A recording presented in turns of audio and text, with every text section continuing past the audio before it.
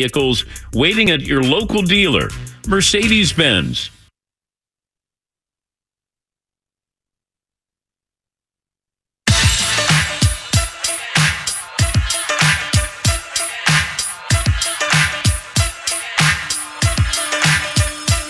You know, with all of the conversations we have had with our next guest, Tyson Alger, the I-5 corridor, I think this may be the first time we catch our next guest on the I-5 corridor. As Tyson Alger headed down to Corvallis for the first day of Oregon State fall camp. Tyson, welcome back to the big show. How are you? I'm doing good, Justin. I'm actually just walking around campus right now. It's sunny and like 65 degrees and clear, and it sounds like football in the air. I mean, it's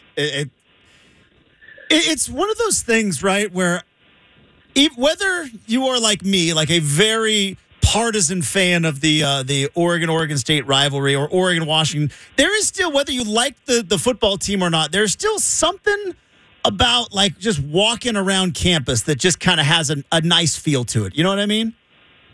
Yeah, and so I've actually been on campus here since Saturday because I'm helping out with the High School Journalism Institute on campus, and I've been to Corvallis many times to cover sporting events, but it's always been either just like straight to Reser or straight to Goss, and never really the opportunity to walk much around campus. And man, I'm loving it. Like it's a gorgeous campus. I think that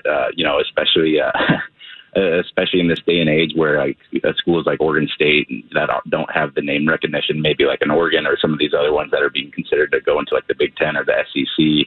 Like I think the campus and city kind of get poo-pooed on a little bit, but man, like I'm walking around here and I'm ready to enroll in a master's program. Well, as a proud alum of Western Oregon University, which is a handful of miles up the road, I spent plenty of time in Corvallis in my let's just say in my prime, if you will. Yep. So, I mean, I don't know if you've made it to Clodfelters yet, or if you have experienced the top of the Peacock. And half of the other places I used to frequent, I think, are either gone or different now. But let's just say there's plenty of little gems around that town where a young Justin Myers had an awful lot of fun. Yeah, we can take that discussion further offline if you really need to kind of, go through some traumas that you've experienced. Oh, power hour at the top of the Peacock. We don't have enough time nor really FCC regulations to talk about what happened there. But here's what we are going to talk about, professional radio transition. We were just talking about it last segment with Oregon State kind of heading into this season. Tyson, it is an interesting time. Obviously, the conference expansion cloud hanging over, I think, both Oregon and Washington State, maybe more than any of the other Pac-12 schools. But heading into the season, I'm fascinated to see how Jonathan Smith handles really his first year with any expectations. Do you know what I mean? Like it was get the program stabilized, getting competitive, then they got over, and then COVID hit, right? And then they got over the hump and made it to the bowl game last year. And now for the first time since he's taken over, there's some expectations around his program. Yeah, it's fascinating too to kind of when you look at Oregon State, they've kind of done the opposite of what the expectations were at Oregon with every new coach, where it's like, oh, if this guy doesn't get you back to the Rose Bowl right away in the first year, it's a colossal failure, and then we got to start a new coaching search. With Smith, it's been a slow build. I mean, he won 2 games his first year. He made a little progress the next, and the pandemic came. And last year, they were a team that was finally able to take those games that they were maybe losing by 1 possession or 3 points or in the fourth quarter, and they were able to put together a winning season. Like I thought that was such a huge season for Corvallis, and it also makes me feel bummed out that happens right before all this kind of conference realignment stuff happens. Because, one season's not going to change anything. I don't expect the Beavers to go 12-0 here, but it kind of feels like that. Like all these teams that are in that mid range, like really need to, not just tread water, but kind of start to get out of the water and start walking. Because I think this is a talented team. I think Jonathan Smith is one of the best coaches in the Pac-12, and I think he was a perfect fit down here in Corvallis. But it's in college football, they don't really let you kind of have like the slow foundational build anymore. They just want everything to happen right away. And In one sense, that stinks for the Beavers. But on the other hand, if it is a situation where, let's say Oregon State has less funding than other schools in the future, that's kind of the case right now. And they've been building this thing to have a solid base, kind of no matter what the waves. Man, I'm making way too many water references. I'm sorry. I'm in Corvallis and it's hot. But yeah, it seems like they've built this thing to a place where I don't expect them to all of a sudden have a 3-9 swing here. I think that I think they finished the rebuild. Now it's whether or not they can actually take that and elevate it to something else. Tyson Alger, the I-5 corridor, joining us here on 620 Rip City Radio. I talked about it last week, and I don't know what the answer is, and obviously I don't think anybody does when looking ahead to the potential of conference realignment. But if it happens the way that it kind of looked like it was heading last week, which it changes each and every week, and ultimately Washington State and Oregon State are kind of the odd teams out, I wonder kind of where Jonathan Smith's head is at, right? Because he comes back to his alma mater. He rebuilds the program. He's beloved in Corvallis. He can kind of get on that Mike Riley trajectory to where his job's never going to be in jeopardy. But it's if in fact Oregon State and Washington State are the odd teams out, Tyson, it becomes a very, very different job than the one he took 4 years ago. And I just wonder how that maybe affects the way he looks at his job and the spot he's in, if in fact Oregon State is kind of left out of all this crazy conference expansion. Yeah, it's one of those things where, he's an alum. He's got a history here. He checks all those boxes that you would think, basically he checks all the boxes that Oregon fans wanted when they initially hired Dan Lanning and didn't get it. It was a local guy, a guy with history, a guy who knows what it's about. And I think that all kind of adds up to a coach who you would think would be here for a while or would be a lifer if he had the opportunity. But,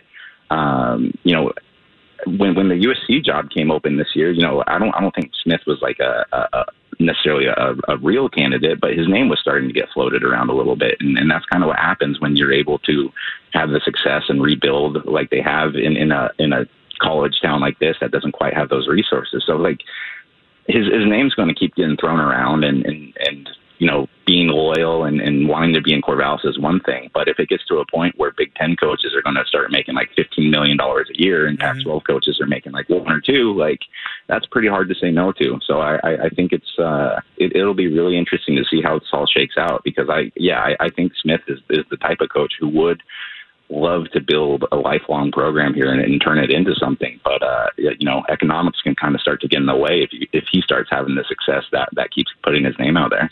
Shifting gears, heading down. You're in Corvallis, so you're probably faster to take 99 south and maybe get back on the I-5 corridor. I don't know if you do that. Yeah, but for branding purposes. It's off brand though. I just couldn't do it. His side project is the 99 corridor. But going down to Eugene, I was talking about this earlier because I think I am like most unrealistic Oregon fans, right? We all have kind of an idea in our head as to what the head coach of the Oregon Ducks is supposed to do and how things are going to happen, and have completely eliminated the idea that maybe Dan Lanning might handle, one of 100 different aspects of being a head coach differently than maybe the crazy fan expectations. And I bring that up, Tyson, because I'm wondering how he is going to handle what is ultimately going to be the biggest question in fall camp for Oregon. That's the quarterback battle. I've seen Mike Bellotti with the quarterback competition be brutally honest. Chip Kelly was almost as if he wasn't aware that he had a quarterback on the roster if you ever asked him about how the quarterback battle was going. I very much remember the fun season of Willie Taggart where he tried to convince everybody that it wasn't Justin Herbert's job, which was completely insane. I'm very intrigued to see how Dan Lanning, as a first-year head coach, handles this quarterback battle, which is inevitably going to be every question he gets the entire fall camp. Not only is that hard as a first-year head coach, but it's hard in this new day and age where kids can just haul up and leave if they don't if they don't necessarily like what results or criticism they get from the coach. I still think that this is Bo Nix's thing to lose, but so far Lanning's gone through the approach of kind of the cliches of the competition's still open. We're going to see how they progress through the summer. Like, you know, it's not one or two right now. It's open competition, and even during the summer, I'd put in a couple of requests to see if I could do a story on Bo Nix, and they kind of wanted it to be on Bo Nix and Ty Toms, and you know, so I think it's still in that either you want to keep the competition open or you want to keep the kids motivated, and it's really kind of a hard time in college football to just kind of say this kid isn't going to start this year because you know we've seen the changing dynamics and. But yeah, I mean that's going to be the question, and it seems like it's been the question at Oregon for ever since Herbert left and before Herbert after Marcus. It's been a really long time since Oregon's just like straight up developed a quarterback who they thought was going to be a star quarterback. I mean, even when Herbert came in, he was pretty unexpected. He was fourth on the depth chart coming into that 2016 fall. So yeah, it'll be interesting. I think Lanning's a little bit more open than Mario was, but he also still does have. You know, that SEC media training. So, you know, I'm not expecting him here on the first day to be like, hey, Bo Nix is the starter. Here's exactly why. Here was their completion percentages. Here's what they ate this morning. I don't think that's what's going to happen. Tyson Alger, the I-5 corridor, joining us on 620 Rip City Radio. Tyson is walking around the Oregon State campus. Oregon State opens up camp today. Judging by the train whistle that I hear, I'm assuming you're probably around Goss Stadium somewhere, maybe around Gill, like where the train runs through there? Oh yeah, I'm like 2 blocks from there, and I was trying to, you know, obviously I figured the conductor was listening to our interview and would be polite enough to have some decency to let us finish, but you know, it's a Wednesday. I want to go back to Friday when Pac-12 Media Day, and we heard from George Kliavkoff for I think really the first time publicly since you know the world turned upside down and the announcement of USC and UCLA heading out of the conference. And, you know, he was very bullish at the podium, and he was, I thought, pretty aggressive at the podium and took some shots at the Big 12 and, you know, took a couple of other, you know, veiled shots at USC and UCLA.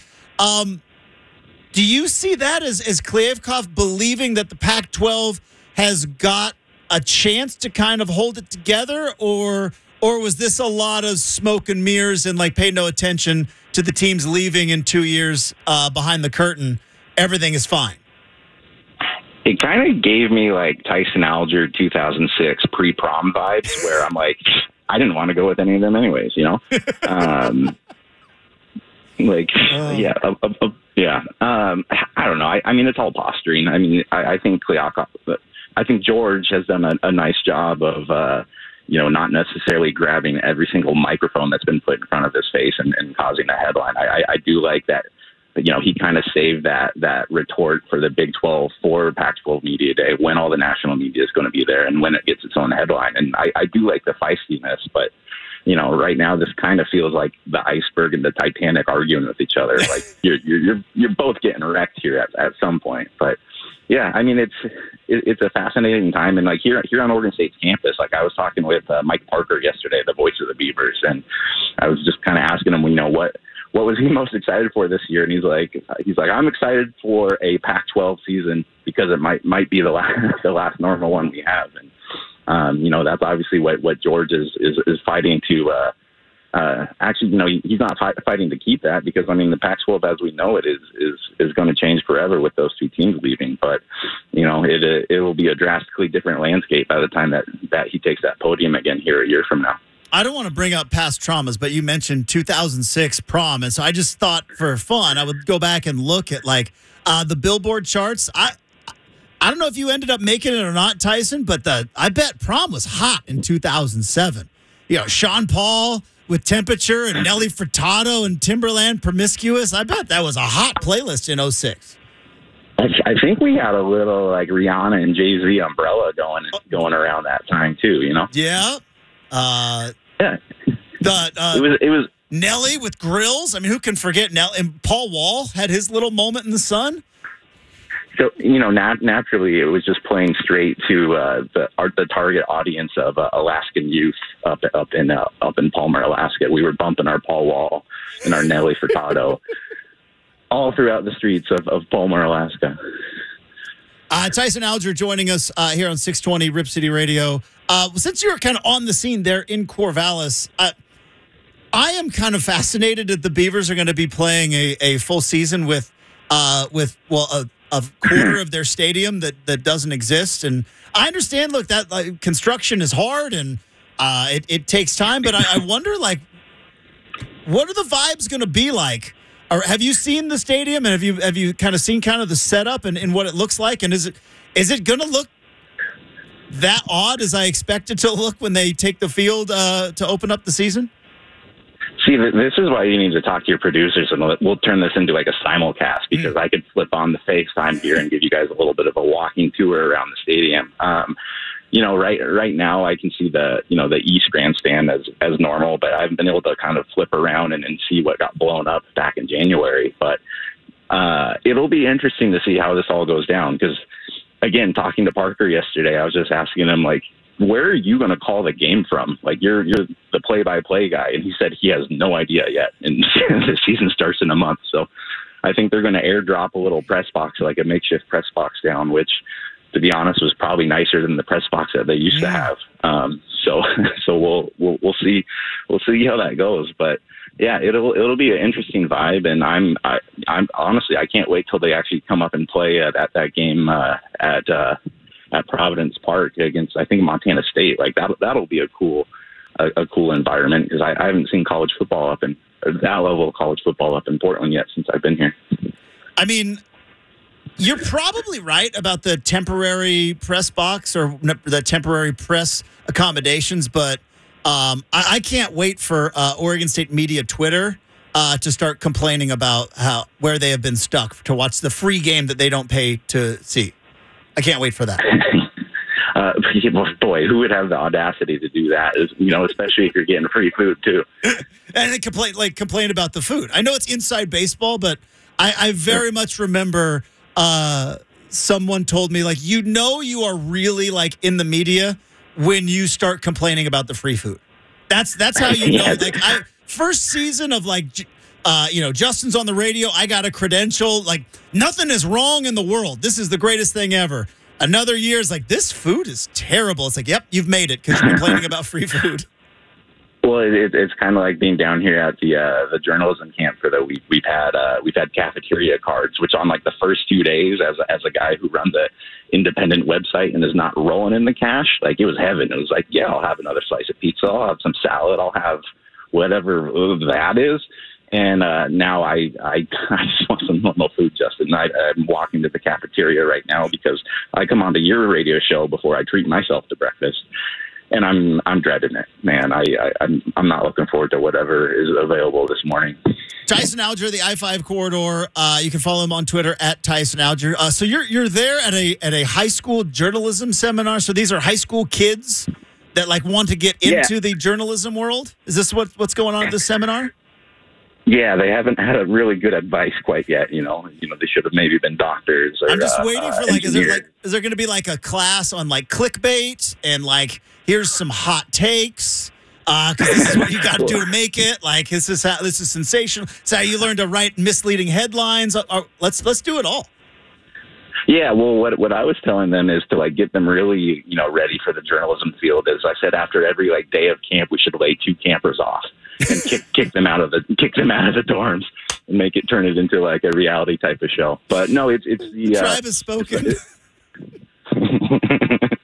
It's the high school. It's the High School Journalism Institute. I believe it's been going on for about 30 years here on Oregon State's campus, but they haven't had it for the last couple of years because of the pandemic. So it's something that I've always kind of wanted to do. It's 20 high schoolers from across the state who, for some reason, want to get into this field, and I haven't been able to do it in the past because I've had a real job, Justin, and they've made me go cover football. But since I'm my own boss, I sent the reliable Shane Hoffman down to Oregon Media Day today, and we'll survive. Tyson Alger, you can follow him on Twitter at Tyson Alger. Subscribe to the I-5 corridor, and of course you can listen to him on this fine program each and every Wednesday. Hey, Tyson, have a terrific day down in Corvallis. Have a great rest of your week, and Oregon football camp opens up. I'm sure by the next time you come on the big show, we'll know who the quarterback is and all the answers. Yeah, 100%. And that will probably be the last time you need me on for the year because everything will be answered and there'll be nothing else to talk about. All right. Talk to you soon, Tyson. All right, later, buddy. There you go, Tyson Alger, boys and girls. Yeah, high school journalism seminar. Brendan, here's how you do hot takes. All right, this is how you do clickbait.